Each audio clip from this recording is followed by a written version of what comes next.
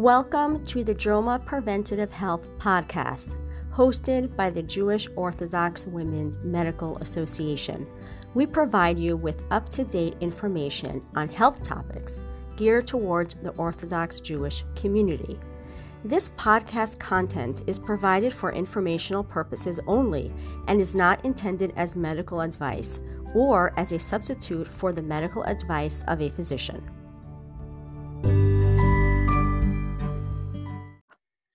Hi, my name is Elisa Minkin. I am a general pediatrician and the co-chair of the JOMA, Jewish Orthodox Women's Medical Association Preventative Health Committee, and I'm here tonight with Elisa Beer. Elisa Beer is a registered dietitian and a certified dietitian nutritionist with an advanced degrees in nutrition.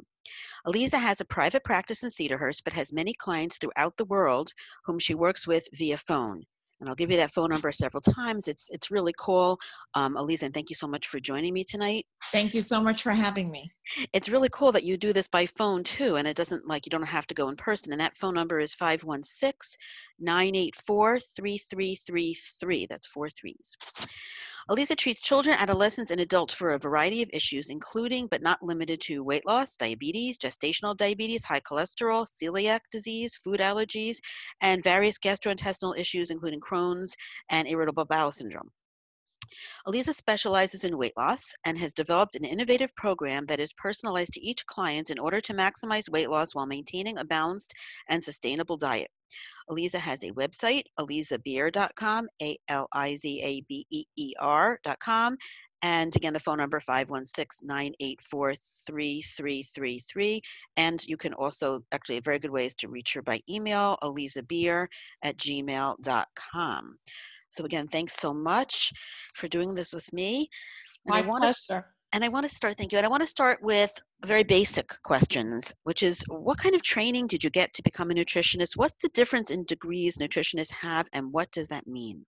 Okay, thank you so much for inviting me. And that is a great question, Elisa. So actually, there is no legal definition for nutritionist. Anyone could call themselves a nutritionist. You're a barber, you're a gardener, anyone who wants to could just say that they're a nutritionist, and there's no legal definition.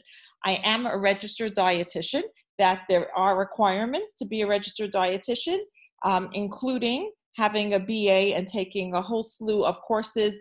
It's usually most of the sciences and nutrition and physical education classes, plus an internship that's divided. It's usually about 9 months to a year. It's divided into clinical and food service and community.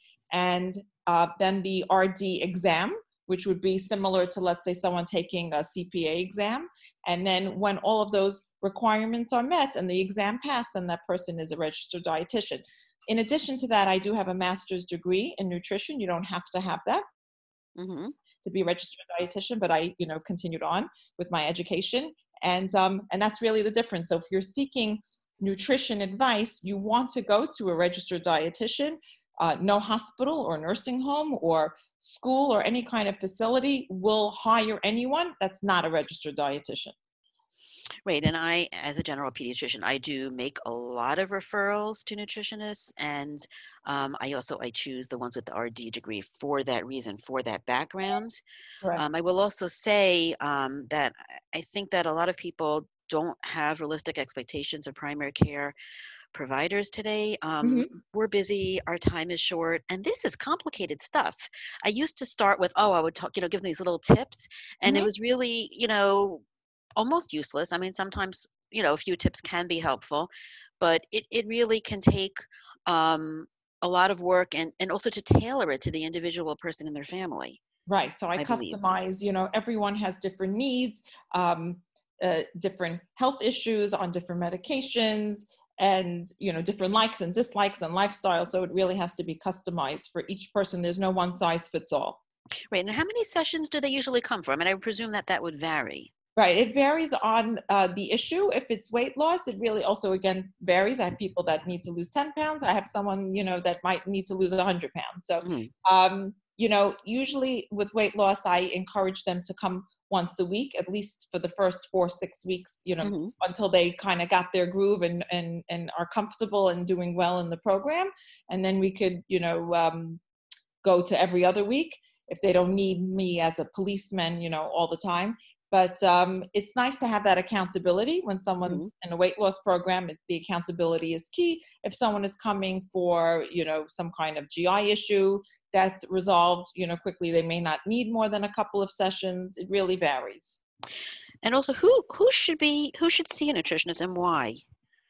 Anyone for really any reason, whether it's weight loss or possibly weight gain. Someone who is just looking to eat a little bit healthier, someone who's having issues. PCOS is also a big thing now. I see a lot of young girls with the PCOS issues, or any of the GI issues that you mentioned. PCOS is polycystic ovarian syndrome. And how is that related to diet? So how does that, because they're usually insulin resistant, and they have trouble metabolizing the carbs and sugar. So I have to almost treat them like a diabetic. Many of them are on metformin because a lot of them do have higher blood sugars, and any of the GI issues like IBS or Crohn's or celiac, which has, you know, exploded the population of the celiac, kids and adults alike. And you know, for any reason, there's no reason why not to see a nutritionist if you have any kind of, you know, food or diet or GI issue, or diabetic also. Many diabetics. Do you work with physicians at all? Do they ever call you? Yes. Physicians refer all the time, and I have many physicians as clients. Interesting. Many. Yeah. That's a high recommendation. Yes, it is. Yes. And I've had a lot of gestational diabetics as well. And, you know, sometimes when their OBGYN see how well they do, they come to me themselves. Interesting. So, so it's nice. Yeah. Interesting. Okay, I'm going to ask you my $100 million question. Why is it so hard not just to lose weight, but to keep it off? Okay, so that is the $100 million question. I believe it's because people are treating the diet as a diet, as a temporary situation, when it really needs to be made a way of life. Because any diet's going to work if you stick to it, but once you revert back to your bad old habits, you're going to gain back the weight. It's very simple. So if you don't internalize and change your lifestyle and your mindset, you're just going to regain the weight. So you've got to make it a way of life. That's the main reason why people gain back the weight. And I actually asked to interview you because I've noticed that you are very balanced. Your approach is very balanced. It's very realistic. But I do see all of these diets, these fad diets, and I really would like to know your opinion on some of the popular fad diets. Right. Okay. So a fad diet is just that. It's a fad, and it will get you to your goal. You know, if you follow the keto, or if you follow, let's say, intermittent fasting, which I've utilized as well. Some of my clients that kind of hit a wall or a plateau, it will get you to where you need to be, but you cannot live like that. It's not sustainable. So I want someone, you know, my program, I try to make it as realistic as possible, that you should be able to eat in a restaurant, eat at a wedding, manage, you know, Shabbos, which we'll discuss later on. That's a whole nother topic. That it should be realistic, that you shouldn't feel deprived, and you should feel normal. So you have to make it a way of life. And that's why the fad diets are a quick fix. But again, you know, people usually gain back the weight. Sometimes they're not so healthy. Sometimes they're too low in calories or too low in carbs. And then there are issues, health issues. Sometimes if you lose a lot of weight quickly, it could cause gallstones. Some people have lost their gallbladders. Then after that, sometimes people have a hard time metabolizing the carbs. If, let's say, they're on a very low carb diet, like on the keto, they're going to gain back the weight quickly if they start eating carbs again. The body is no longer accustomed to metabolizing these carbs.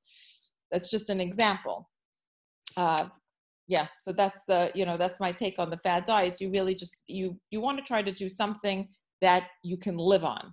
And I would love if you could just talk for just a minute about the concept of yo-yo dieting. Oh, okay. That is a good concept. Every time somebody yo-yos, it gets harder to lose the weight. And it's not healthy for your body and your organs to yo-yo like that. I mean, you know, to fluctuate several pounds, but not to, there are people that have come to me that have told me they have gained and lost 100 pounds several times over Right. their lifetime, which is really hard on the body. And every time they're going to do it, the body gets, is trying to fight it and gets a little smarter, and it's not going to be as accommodating, and they're not going to lose as well every single time they do that. Right. Right. Besides What are some, I'm sorry? but besides the stress that you're putting on the organs Right. with the yo-yo. Right. Right. It can make it harder to lose weight. Not only are you back to the same place, you're actually behind where you were. So it's so important to have a diet that, even if you're doing, like you said, you talked about intermittent fasting or keto, it's possible to do that diet under proper supervision for a short period of time, but then you would need help with some kind of transitional diet that you could sustain. So Right, I definitely have 100%. Like, seen. you need to transition from that. If sometimes, let's say, we need to utilize the keto or intermittent fasting or something else, to get you to where, a little bit further, or it's important to get you down more in a shorter period of time. But then you have to transition into a healthy, kind of clean lifestyle, not to just revert back to the way you had been eating previously before the fad diet. Right. You could actually utilize these fad diets under supervision to lose, yes. and some people might actually medically need to lose. Right. I mean, weight. I've had people ask me about juicing as well.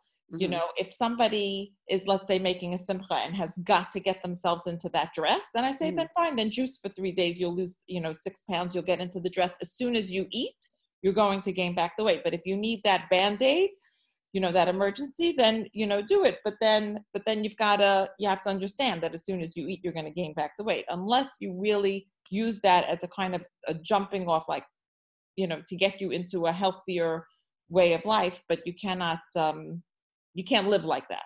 Right. And it's another reason why you should be doing this kind of dieting under supervision. Like, I did have a patient who went on keto diet on his own and lost all this weight and had no intention. He didn't know where to go from there because he did it all on his own. Right. And that's not a sustainable diet, at least for the vast majority of people. And we do not have evidence that it's safe, at least for the long term. So that was a concern. I have many patients that have come to me post, stomach bypass or the band, and very often, again, if they don't, they'll lose a lot of weight, but if they don't change their lifestyle, very often they gain back quite a bit of the weight. Right, and you're back to the yo-yo. Yeah, so I've had a lot of them come to me to kind of learn to eat healthier. They're losing a lot of weight because they're hardly eating afterwards, and they're vomiting a lot. So that's why they're losing so much weight, because they're actually consuming very little. But they've got to learn how to eat healthy, and also learn how to feed themselves, and able to keep the food down properly. Right, because even after gastric bypass surgeries, people do often regain weight. Yes. And it's the same concept all over again. There's the quick fix and the slow fix. Right. So slow and steady wins the race. Exactly. Exactly. Just what is juicing? I'm sorry, but I don't even know what juicing is. They're really buying. I couldn't do it even for one day. They're buying, or they're taking vegetables. It's mostly vegetables, some fruit, and just drinking the juice and not eating any food. Besides that, it's not, healthy in this, just so they can't sustain that, obviously. And you're not getting in all the nutrients that your body needs. That's what it is, essentially. Yeah, that cannot possibly be sustainable. I'm just thinking that must be high in sugar. I mean, there's a concept of juice. That's kind of what they're living on, just that sugar. I mean, and nothing else, like no protein. Right, I guess they're losing weight not because it's relatively high in sugar, but because it's low in calories. Restrictive calories, exactly. Restrictive calories. You restrict your calories, you will lose weight. Absolutely. The question is, how do you keep it off? And you have to be realistic for that. So speaking of realistic, I would love to talk about some common diet sabotages and how we can avoid them, because you can start with the best of intentions and fall badly. So absolutely. Okay, so one of my big mottos is to never leave the house not prepared for the day. Because when someone is not prepared, and if they don't have access to food, let's say during the day, and if they don't bring their food, then what's easy and accessible? Bagels and pretzels and protein bars that are full of sugar, that most of them are like candy bars. So that's why you always want to be prepared, either with the food or with a really good plan of where you could pick up your food. That's important. Then there are people that are also skipping meals.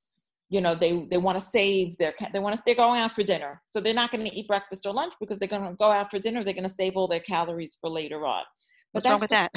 that's what's wrong with that is that if you're not going to eat all day long, your body's got to keep you alive. Whether you feed it or you don't, it has its jobs to do. If you don't feed it for so many hours, it's going to slow itself down and cut corners to try to be, more cost efficient here because you're not giving it any energy. And then when you finally give yourself this big meal, you're going to give a slow metabolism. Now this big meal, your body doesn't need so many calories in one sitting.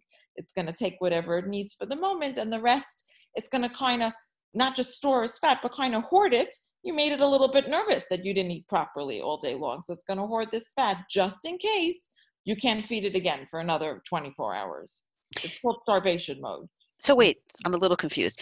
So people do intermittent fasting. We talked about that before as a way that so that's not going, a whole day. Intermittent fasting basically is that you can eat for an 8-hour window, and it's having your body fast for 16 hours. There is a lot of research that there is merit for the body to fast for 14 hours, let's say overnight for 14 hours. They say it does help the body kind of rejuvenate itself, gives itself time to address other issues and not be busy with digestion and, be able to work and do other things and as well.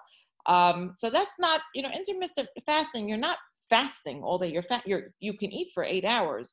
What it's doing essentially is shutting down your day. Instead of people that are grazing and nibbling and snacking like for 20 hours of the day, it's shutting it down to an 8-hour period. You end up eating less. And most people are eating, let's say, either from 10 to 6 or 11 to 7, because that's the most realistic way to manage it. So you're not eating at night. And if you're not eating at night, that's a big deal because that's where most people get into trouble. Yeah, please tell me more about that. That's my problem. So the night eating, that's where most of us get into trouble, is the nights and Shabbos. And whatever we're eating at night, if you ate properly, first of all, if you ate properly all day long, you should not be hungry. If you slept properly, which we'll talk about sleep, and you ate properly all day, you shouldn't be hungry at night. It's not hunger that's driving you to snack. It's boredom, and nudginess, and stress, and emotional eating, and everything else but hunger that's really driving you. And then whatever we are eating at night, your body's not really utilizing it. It's slowing itself down over the course of the day. It's really kind of hoarding whatever you're eating at night. It's just sticking to you, not burning it off. You're typically not as active. Right. So it's just kind of sitting on you. So the less you eat at night, the better off everyone is. And that's that's where people really get into trouble. So I advise people just get out of the kitchen at night, or nothing good can come out of being in the kitchen at night. Sometimes you'll just eat something because you see it, because they've done studies. When cookies are in a clear cookie jar on the counter, people will eat more of them than if they were in an opaque cookie jar, because when you see it, it's a visual thing. When you see it, you feel like you have to eat it. Right. It's not hunger. It's something else. But if they're put away in a pantry, then you won't eat as much. So it's, get out of the kitchen, brush and floss your teeth after dinner. And that'll be like it'll inhibit you or be a deterrent to eating any more after dinner. Those are, some of my common tips for people to curb that night snacking. Right. But even more, I do want to say that when you're sleep deprived, that adds a whole other layer. And if you want to talk about that, or you want me to just say something? No, you could talk about it. Right. So from the medical perspective, and I think this is something that we've learned relatively recently. I unfortunately learned it as a human being. Right. It's my big problem. I'm a night person and I stay up too late. Even if I don't eat that much at night, unfortunately, it can lead to weight gain, because what happens is actually the hormones that regulate your appetite change in regard to how much sleep you have. That there's a hormone called leptin and a hormone I'm not sure how it's pronounced, ghrelin or something like that, GHRELIN. And actually the leptin will go down if you have not enough sleep. And that's one that actually lowers your appetite and lowers your hunger and increases how much energy you use. And the unpronounceable ghrelin thing, I think that's how you pronounce it, actually goes up with little sleep and increases your hunger. So you are actually priming yourself to eat more that night and the next day. Right. when you're not Right. sleeping enough. So good luck to all of us. We really have Right, to try to right. get So more that, sleep. I mean, the recommended to get at least 7 hours of sleep. But yes, I'm just as guilty as you Right. with the sleep department. So, but it definitely will. You will be hungrier. Also, I feel that people feel weaker and are lacking energy when they're Right. sleep deprived. So, where else are you going to get energy from when you're up and you cannot take a nap?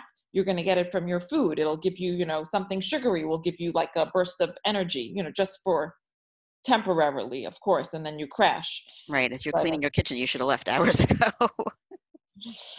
exactly. Right. Um, Also, I wanted to talk about Shabbos and the Chagim. Right. Okay, so Shabbos is here every week, thank God, but we have to learn how to navigate through Shabbos. And Shabbos is never going to look like a Monday or Tuesday. It's just not. And we have to just embrace it and learn how to get through it and manage it. Hmm. I have had some big guys that when they first come to me, they tell me that they're gaining 10 pounds in that 24-hour period of Shabbos.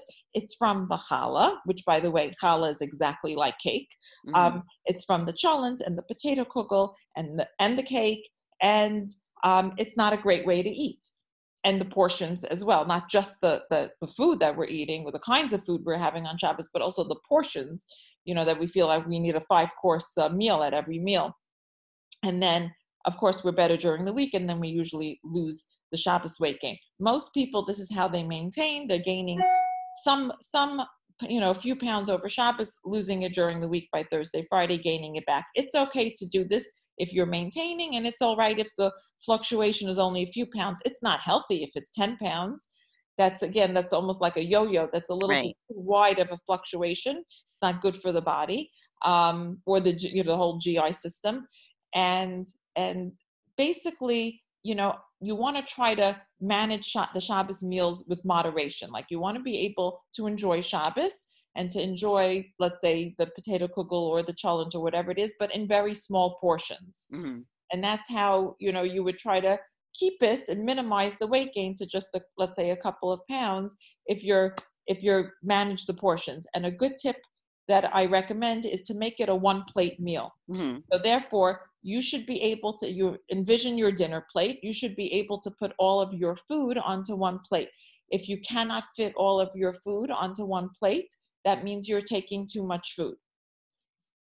And that So, means not coming back for that second plate.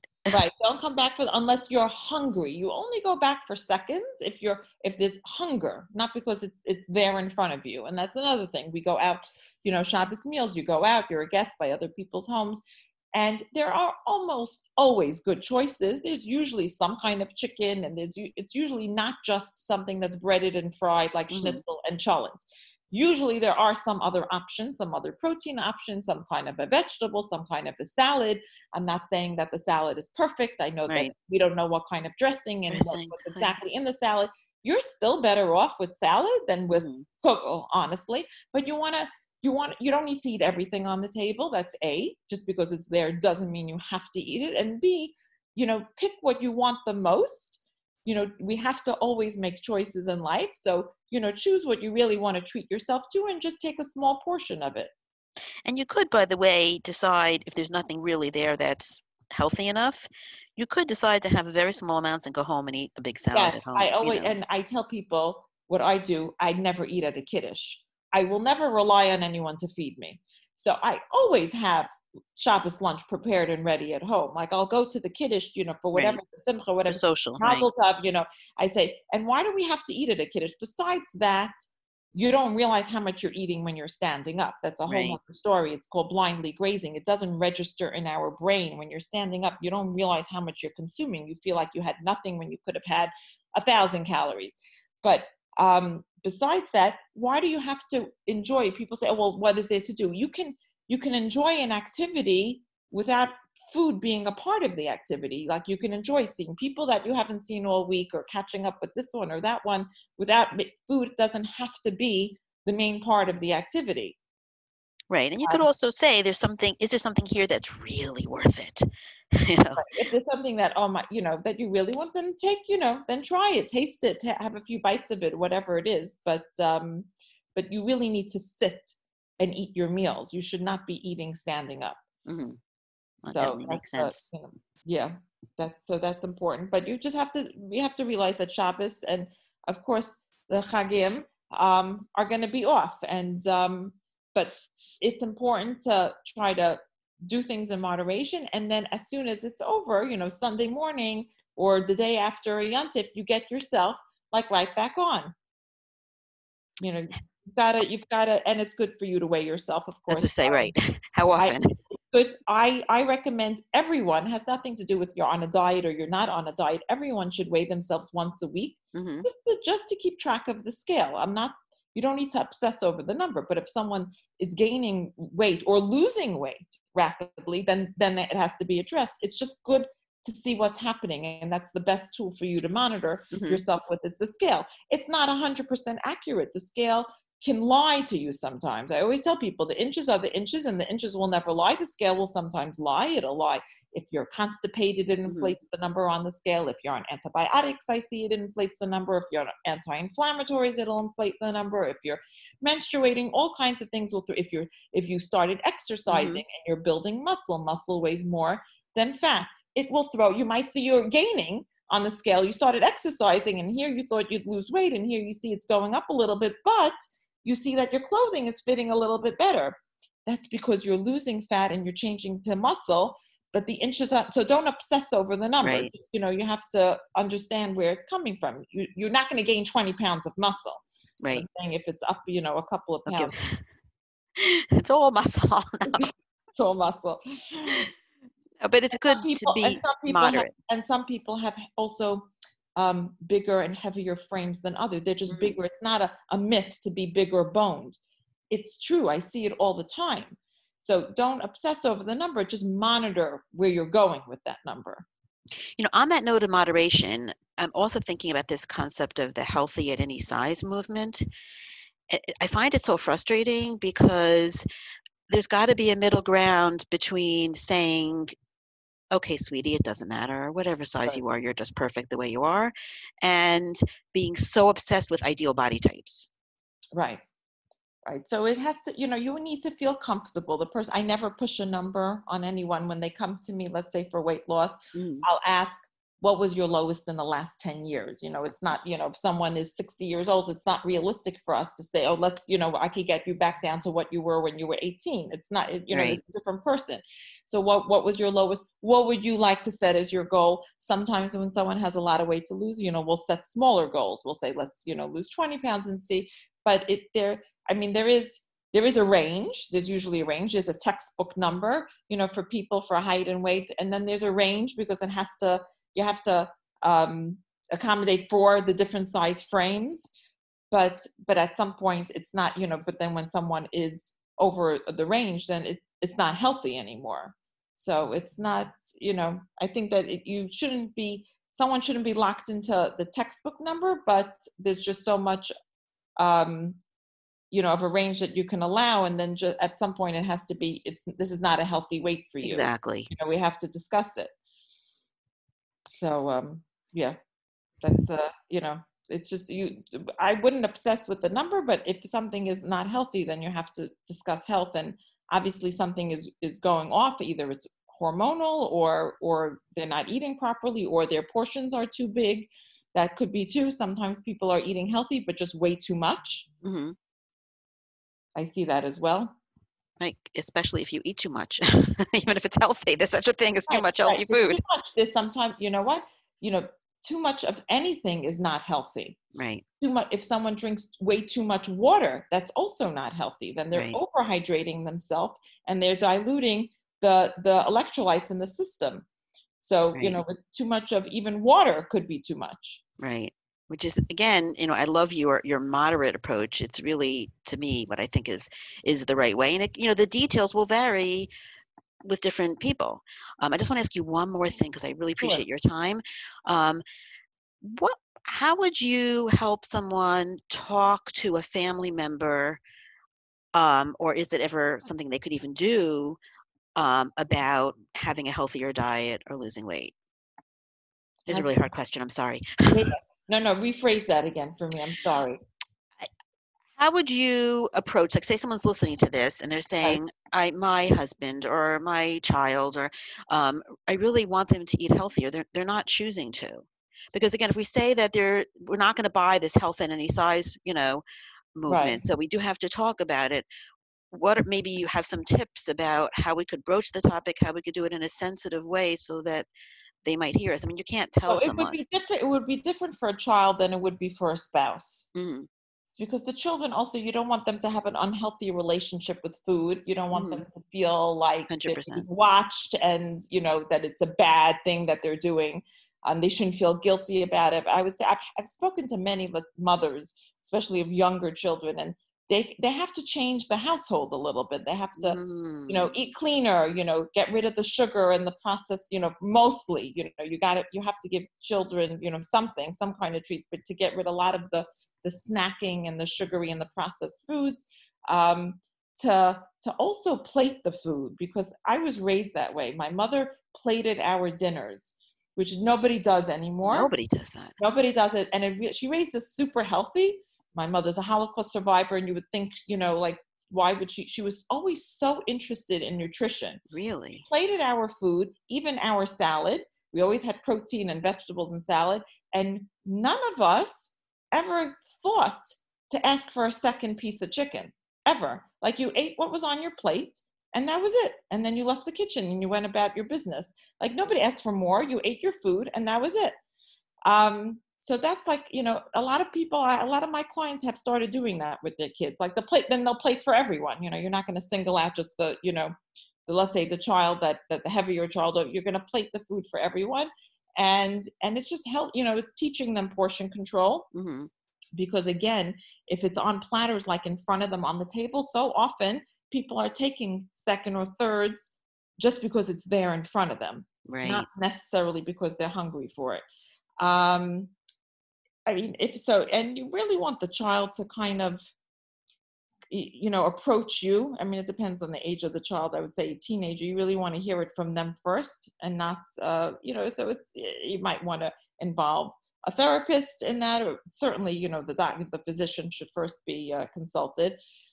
In terms of a spouse, I would say, oh, I just heard this podcast, with this nutritionist, sounds like so interesting. Would you be interested, or something like that? Or maybe we should go together. I have a lot of couples that will come to me together, and it happens to be great when they have that support, when they're a team and they're on the same page. Maybe we should, try to eat a little bit healthier together. Again, not focus on the number, but more on the health. Right. And you're also deflecting. What I love about this is in both cases, the child and the spouse, the adult, you're deflecting attention. It's not you saying it. It's not making them feel that you're telling them what to do. Right. But So I think I that's do really good. find that children, like, if you teach them young to eat healthy, they're happy to do it.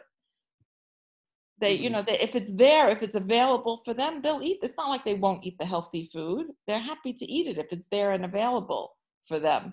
I always tell people, when my kids were little and I have only boys, of course I would have to put, I'd have play dates on a Shabbos afternoon. Of course I have to put out, food for them for like a Shabbos party. I Hmm. always had a big bowl of cut up fruit. I always put some kind of a pretzel or chip or something like that, and some kind of a cookie or cake. The fruit always went. I'm not telling Interesting. you that they didn't eat some of the other stuff, but if the fruit was cut up and ready for them, they were happy to eat it. So if it's there and available, they'll eat it. Yeah, but some children will always eat, more than others, and that, Right, that may be a difficult situation. But you also pointed out that you shouldn't just focus on that one child, that the whole family right. The whole family. should Yeah. be eating healthier.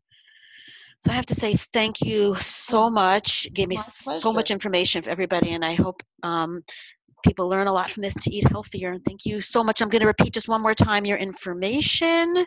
The website is alizabeer.com, alizabeer.com. It's also alizabeer@gmail.com, and the phone number is 516-984-3333. And thank you so Okay. much. Thank you so much. It's been a real pleasure. Thank You you. too. Good night. Thanks for listening to the JOMA Preventative Health Podcast. If you've enjoyed this, please rate and review us on Apple Podcasts and share this with your friends. For more information, check out our Instagram at JOMA_org. Check out our website, www.joma.org, that's JOWMA.org, or email us at health@joma.org.